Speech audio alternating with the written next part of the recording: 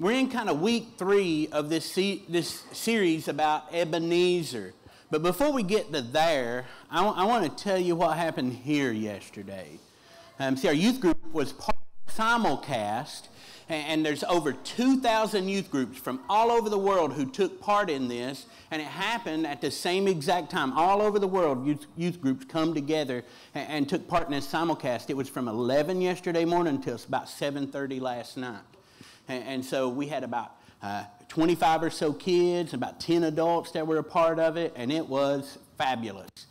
We come together for a time of worship, and they had their worship thing that was streamed online. We hit mute and let our youth band play, which was a good call.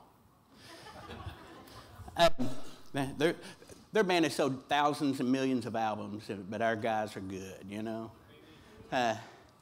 So we had teaching that was, like I say, a simulcast live from Denver, Colorado. And so we were learning about the gospel and the implications that it has on our life, but not just on our life, but on our community, and how effective methods to go share the gospel. One of the things they did was they would ask them deep personal questions, and they'd give them a minute to reflect, and then they would say, now turn to the person beside of you and tell them. Right? There's something about saying it out loud. They'd also pair share, which means they would share the gospel with each other, and one would act like they're not a Christian, and they would, give them different scenarios, and they practiced that. And then there was a challenge for them to send a message or a video or something to a friend to inspire them to live into the gospel truth. Talk about vulnerability. They gave us a time of outreach. So we went to the market, and they sorted clothes, and they priced things, and they put it out, got them ready to sell. They worked in this room for about an hour or so, and they got a whole lot accomplished there. They also cleaned. Yeah, those boys are cleaning, doing dishes, so parents take a picture, they can do it. But they cleaned in the kitchen, and they did a whole lot there. They put together the free lunches that they're going to be giving out on Tuesday. I think 80 free lunches they bagged up and got ready. Also, a little promo for the free lunches. If you'd like to help sponsor those, there's a white box back there, or you can write on your check free lunch and help pay for those. They give them out every Tuesday.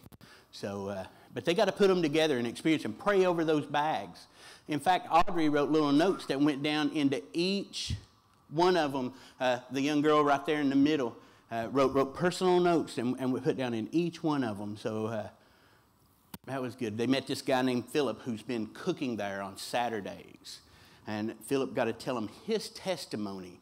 And he gets to this one part where he really realizes that God's at work. He's telling him, God's at work in my life, and I knew it in this moment. And he has tears just coming down his face. And those boys were glued in as if they were 4 years old, and their grandfather was just spinning this fable. I think 3 or 4 of them that stood there the whole time would talk about that for years. We bought hot chocolate for everybody on 2nd Street, delivered it, and told them about Jesus. We made some gift bags, filled them full of candy and chips and just different things. We took one set to the police station, rang their doorbell, surprised them. Don't ever do that. Let them know you're coming. That's all I'm going to say. But they come out, and we had these 2 big gift bags full of candy and different things. And the kids were able to tell them about how Jesus sacrificed his life for ours, and how they kind of do the same thing each and every day, and that saving grace is available to them just like it's available to us. And then they prayed over it. Collier was the one who spoke there, and it was awesome. Took some to the fire department. They're not as jumpy. But then Carson got to share with them how proud of what they do, and we're so thankful that they're out there putting their life on the line, and we got to pray over them and give them, some 2 big bags of things, and it was just a great day. And let me tell you, you hear grim things about this generation. Man, I have to go look for that. I got to see this a lot. And so it was a great day. And that kind of leads into our story that we're going to be talking about today. And it's the third part of this Ebenezer series, these stones. And it's been funny because on Wednesday night, a lot of kids come running through and they get to say, what are these stones about? And I get to tell them the stories that we've been talking about. But I hope that you've been challenged and encouraged and inspired to remember what God has done and how far He has brought you. We're going to be looking at Joshua chapter 4. And this is kind of a familiar story, and we're going to pick up kind of over in it. But the children of Israel had crossed over the Jordan River. They've left the wilderness, and they've entered into the promised land. And I imagine after 40 years of just wandering, and they come to this victory, they probably celebrated a little bit. They probably had excitement. They probably shouts of hallelujah, shouts of glory, shouts of victory. It had been 40 years and they've been wandering around thinking about this land that had been promised to them, dreaming about this land, thinking about this land, talking about this land. And now they're here. They're in the land.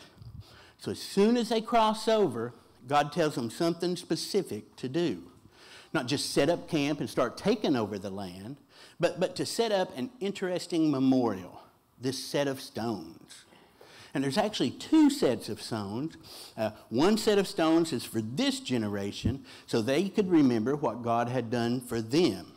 And the other is for the next generation, or generations to come, so that they may wonder, they may ask questions, and learn. So you see, our story today is going to be about discipleship.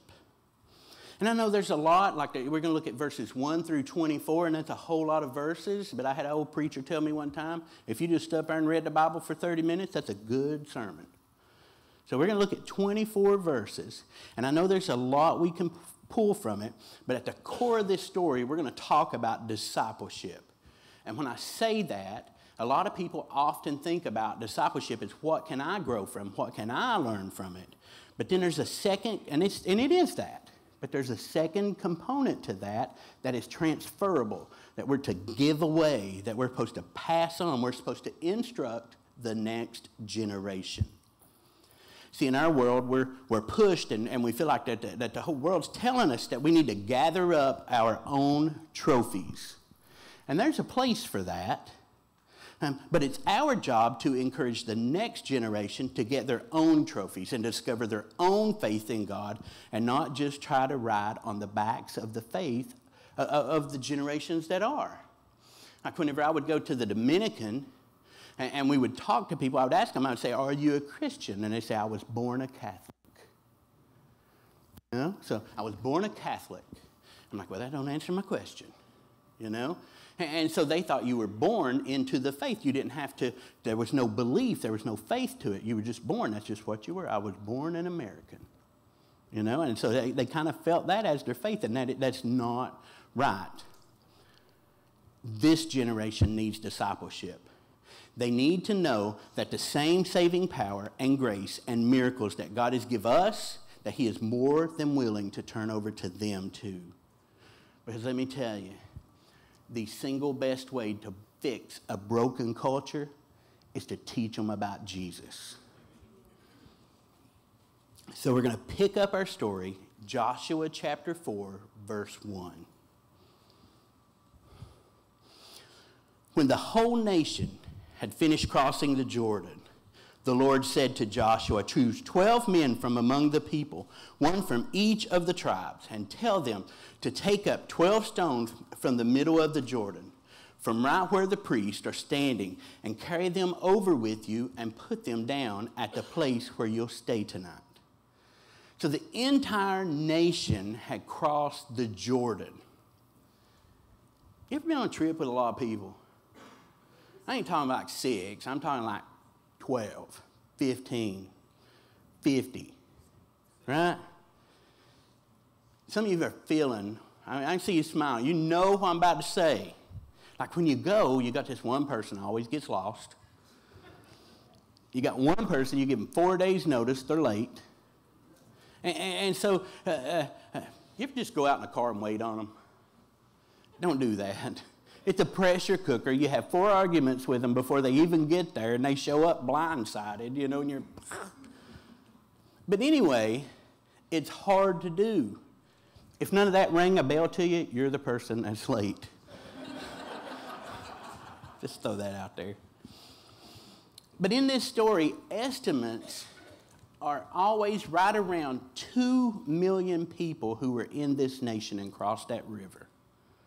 That's a lot of people. It comes from Numbers 26:51, and it says there was 601,730 Israelite men over 20. So it doesn't count the non-Jews. It doesn't count the ones under 20. It doesn't count the children. It doesn't count the women. And so estimates are always right about, some of the higher ones hit about 3 million, but so imagine 2 million people. Some are going to be elderly. There's going to be children. There's going to be infants. They got to bring their things. It's not like they just run across, you know. It took a while. But God gave them specific instructions on what to do. He said, I want you to build this thing so that you will remember what happened here and who done it.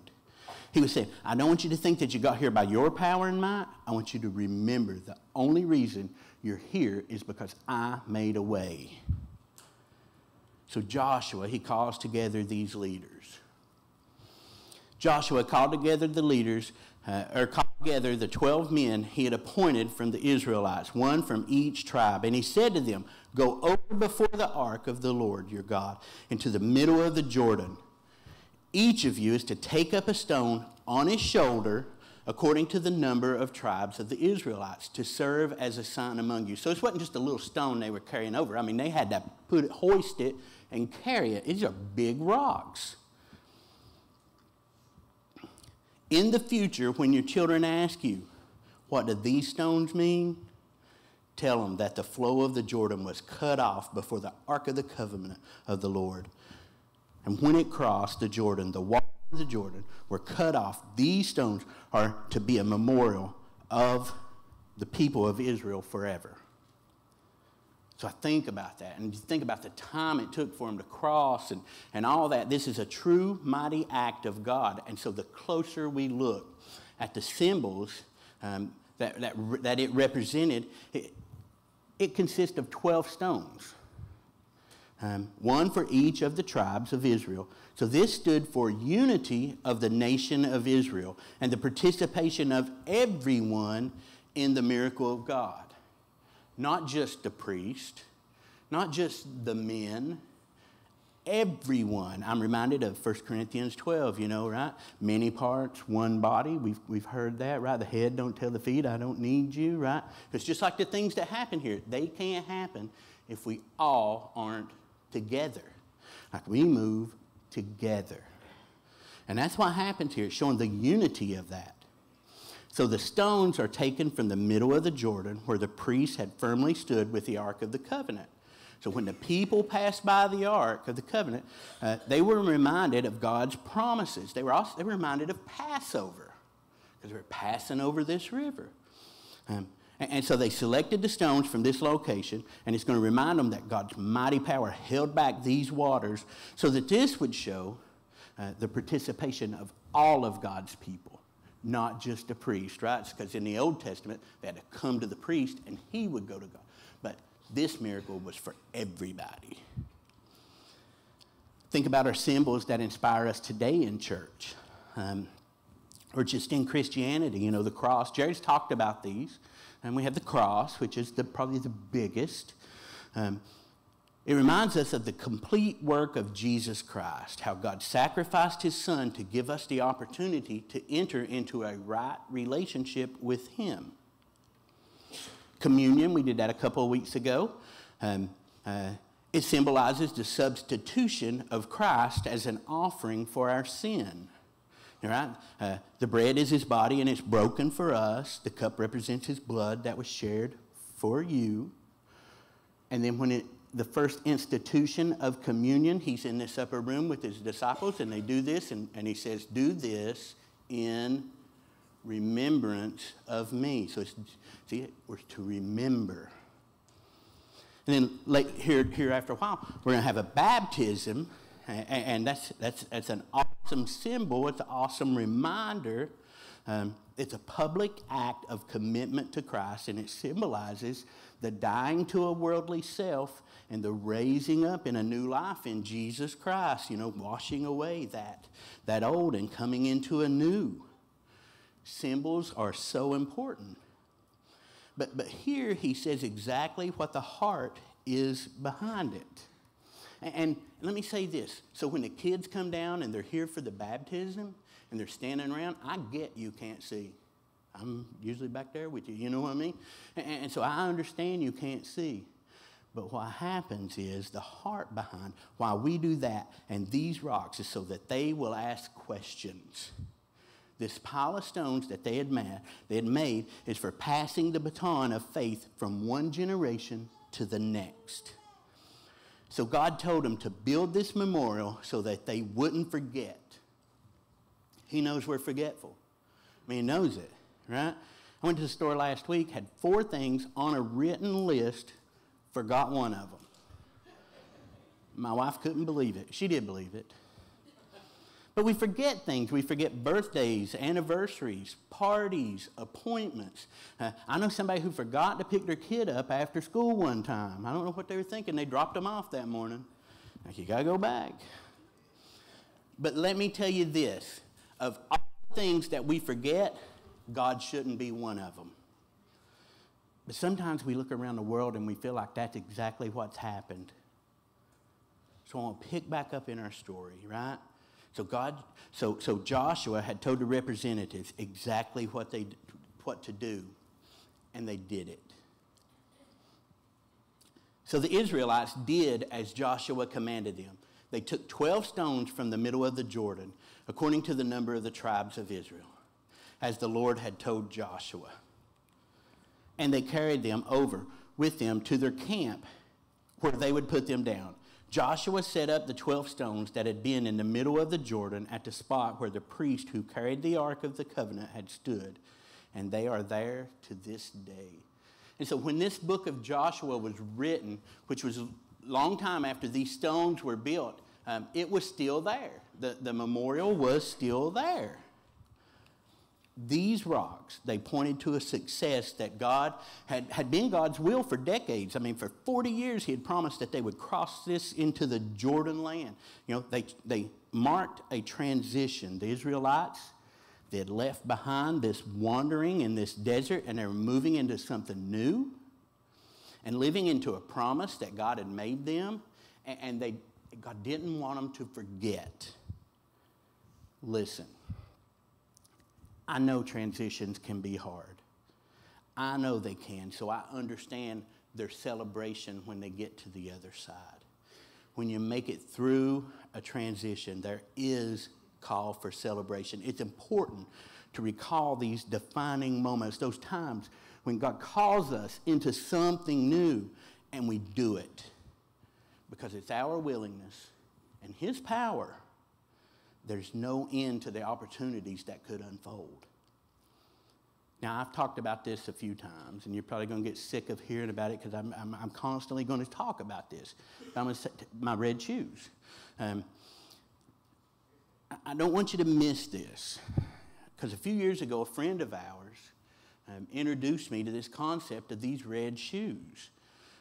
They're to remind me of the blood of Jesus and what He's done for me. But it don't stop there. It's also a motivator for me to share the gospel with the people that I'm around every chance I get. But it don't stop there. Because we have a slogan in our ministry, and it's whatever it takes. Every teen, everywhere, hearing the gospel from a friend. Whatever it takes. I don't know if you know this. But the 1st of November, a year ago, God moved me into something new. And I made a promise that whatever I did, that I would do whatever it takes to reach more and more people with the gospel. I made a promise that I would train and equip more and more people to go share their faith. I made a promise that I would do whatever it takes so people could come to this new faith in Jesus Christ, I would do whatever it takes. So I find myself here today, pointing at that cross as hard as I can, saying, come, run. See what this man who saved me can do for you. So when you see me with my red shoes on, know God's stirring a little something up. Now the priest who carried the ark remained standing in the middle of the Jordan until everything the Lord had commanded Joshua was done by the people, just as Moses had directed Joshua.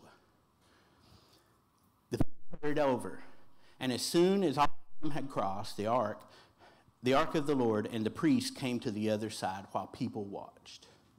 The men of Reuben, Gad, and the half-tribe of Manasseh crawled over, ready for battle in front of the Israelites, as Moses had directed them.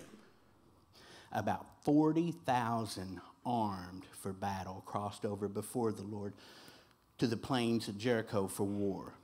They knew it was still going to be hard. I mean, they knew, God doesn't promise us comfort and ease.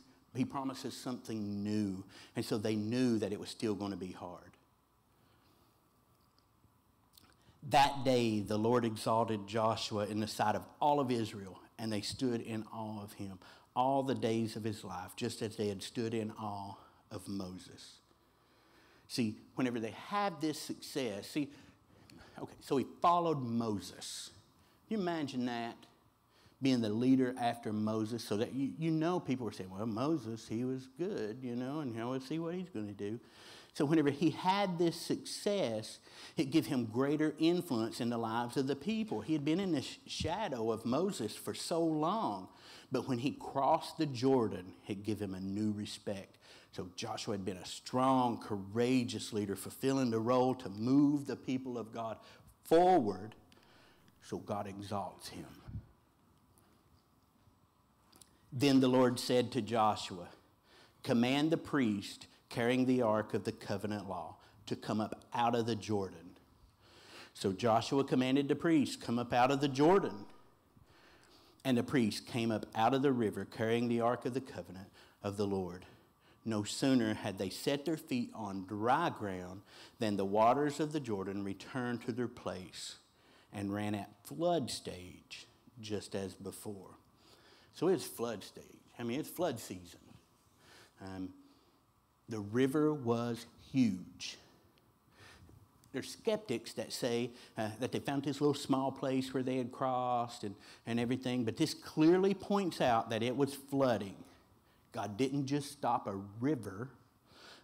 It was a flooding river. And they walked across on dry ground. It wasn't muddy, wasn't anything. Because if it's muddy, like whenever I was young, we'd run back and forth through a mud hole. It'd just get messier, right? Wasn't that? Because like I say, there's 2 million people had to cross. And not just them, they had their things. Probably had wheelbarrows full of things, horses that would cross with them. And so God knew, I have to make this perfect. And he did. God does some of his best work in flood season. When the water's too high, the problems are too bad, the needs are too great, and it's beyond anything that we could ever do. He does that so that we can see the power of God and not the power of me. So this situation is a lot like the Red Sea. They had deep water on one side, an army coming up the back, It was looking grim, but God steps in. So if you find yourself in flood season, where the waters of life are just coming up, you feel like there's no hope. Might not be as bad as it looks. God may be lining you up to show you how mighty he really is. On the 10th day of the first month, the people went up from the Jordan and camped at Gilgal on the eastern border of Jericho. And Joshua set up at Gilgal the 12 stones that they had taken out of the Jordan. He said to the Israelites, in the future, when your descendants ask their parents, what do these stones mean? Tell them, Israel crossed the Jordan on dry ground. For the Lord your God dried up the Jordan before you until you had crossed over. The Lord your God did to the Jordan what he had done to the Red Sea when he dried it up before us until we had crossed over. It is so important that we tell our kids. And I ain't just talking about your biological kids. I'm talking about the kids that you come in contact with. And let me tell you, when you're my age, kids have a different age. They get to be a little older. I look back here and there's a whole row of kids, right? And I love it. But we can't forget to tell them. It's so important that we tell them about what God has done for us, not just stories in the Bible, but what God has done for us, so that they may know that they're living into the blessing of a past, but also that same blessing is available today. I love that last week that Jared told the story of this church, because for a lot of us, we just showed up and here it is. We didn't know what it took to get here.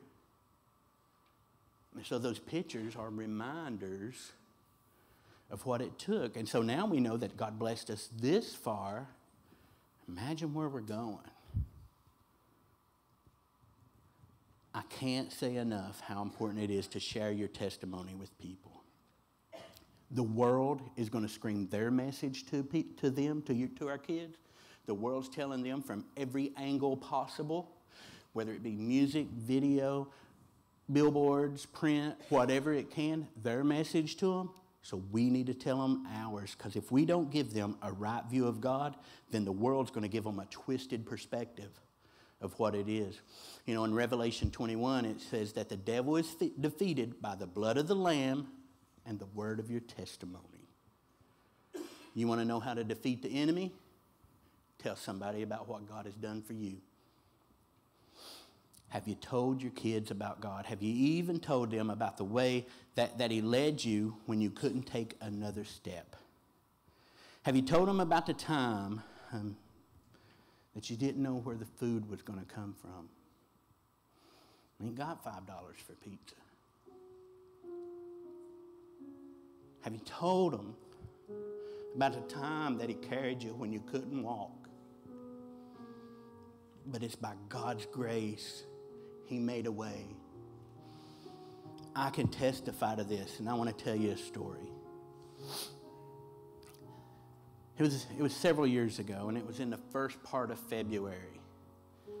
I was coaching a Little League basketball team,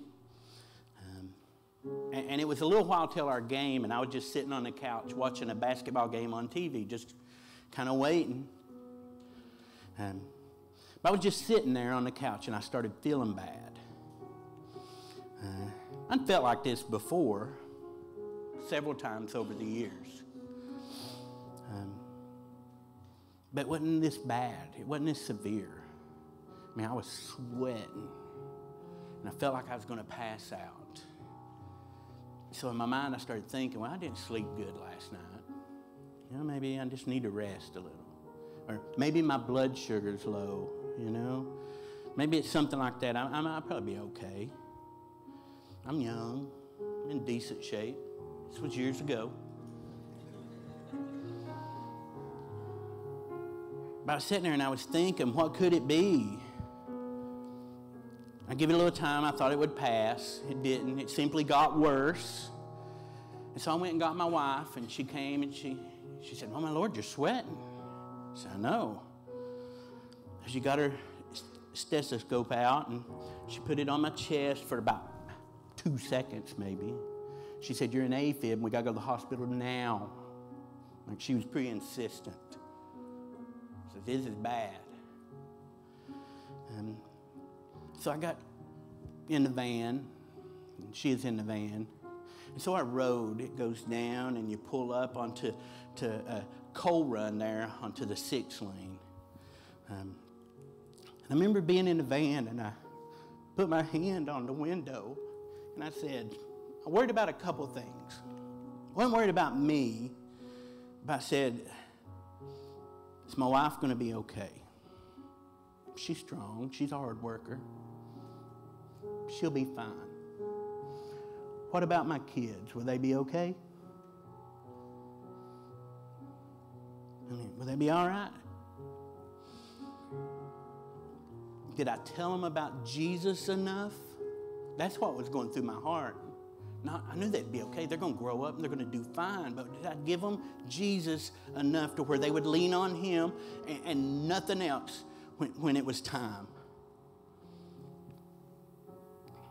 It's the first time I ever had to face my own mortality, and I remember it just like it was yesterday. Spoiler alert, I got better. But since then, my life has been different. I've had a different gear. I've had different drive. I've had a different motivation because I've had different goals. My goal isn't to gather up things. My goal is to give them something that they're going to take, not just to the next step, but forever. I'm trying to give them something that's going to give them an eternity in the arms of a man who saved me, who holds me together. I want them to hold them together. That's what I fight to give them. And so I'm more intentional. And now my boys are gone to college, and I watch them be a part of college ministries. Devin plays music at one. I've got Abby, and I go to Pike Central, and she leads the FCA. She's one of the leaders of the FCA, and she sings. She stood here this morning and sang her heart, poured her heart out for Jesus Christ, trying to help you see this Christ like I've tried to help her. She gathers up her friends before school, and they hold hands, and they pray over that school every morning. And the teacher sent me a picture one time. I just melted.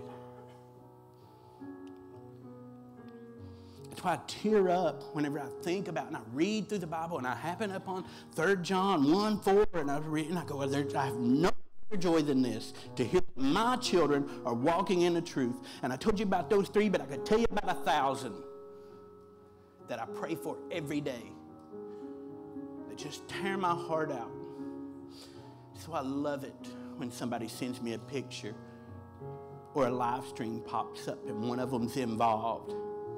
I get to step into a gym and see one of them proclaim God to their friends and to their teacher. There's an old song called Find Us Faithful. May all who come behind us find us faithful. May the fire of our devotion light their way. God knew the stones would serve as a sign among his people for generations to come, that this monument would prompt future generations to ask questions that would provide for very teachable moments. And it didn't stop there. Many generations later, John the Baptist is in the middle of the Jordan River, and he's baptizing, and he's pointing to God. And in verse 11 of Matthew 3, he says, behold, the Lamb of God, and he's pointing there. And we'll be back up 2 verses, and here's what he says. And do you not think you can say to yourself, we have Abraham as our father? But I tell you that out of these very stones, God can raise up children of Abraham. And one commentary says it's more than likely that he's pointing to this pile of stones that Joshua had put there. It's generate. You can do something. You want to leave a legacy? Tell your kids what Jesus has done for you. It's an Ebenezer. And they were still using it many generations later. So the last verse says this. He did this so all the people of the earth might know that the hand of the Lord is powerful, and so that you might always fear the Lord your God. So this success that Joshua had experienced, this success that Israel had experienced, pointed to the power of God. And if the only thing had been was Joshua was great and Israel pulled together and they pulled this off, then it would have been for nothing. Been for nothing. But when the power of God is experienced, you can feel a change. You know that there's something different that happened here.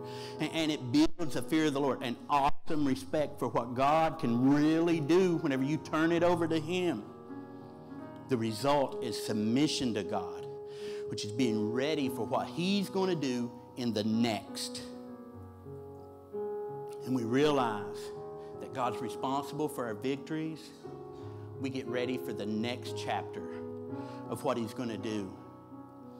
So maybe some of you are here this morning and you need to cross over a river. Maybe not a physical river, but there's something that holds you back. You need to move from a life of what was to a promised land of what can be when you step into this saving grace of Jesus Christ. He offers us a free gift, and he says that today is the day of salvation.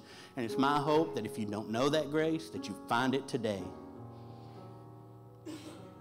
Maybe some of you guys have crossed over, and your life is completely different than it was years ago, a few years ago, or 40 years ago. Maybe you've had victories over addiction or doubt or anxiety or self-worth, and now you stand firmly on the other side. I know I do, and often in the mornings I'm in the shower and I sing, "On Christ, a solid rock I stand." Tell somebody about it. Tell somebody about how God has saved you. Before I was this, then there was God, now I'm free. Tell somebody about it. Most importantly, tell your kids. Not just the Bible stories, but say, "Listen, there was one time." You might not remember, but there was one time. So important to Joshua that we transferred our faith to others. And this is a thing that he says over and over again. Flip a few pages over, Joshua chapter 24, right? Here's what he says. Maybe you've heard this. "As for me and my house, we're going to serve the Lord." And it was only because he told them about his faith. That's our charge as we leave here. Tell somebody. Tell somebody what Jesus has done for you. Father God, we are thankful. We're thankful for the things that you've brought us through from the past, that you've saved us from, Father. We're thankful that your Son, Jesus Christ, has made a way, that he has parted that river for us to just march firmly through. And I pray, Father, that if there's somebody here today that don't know you, that they don't stop until they do.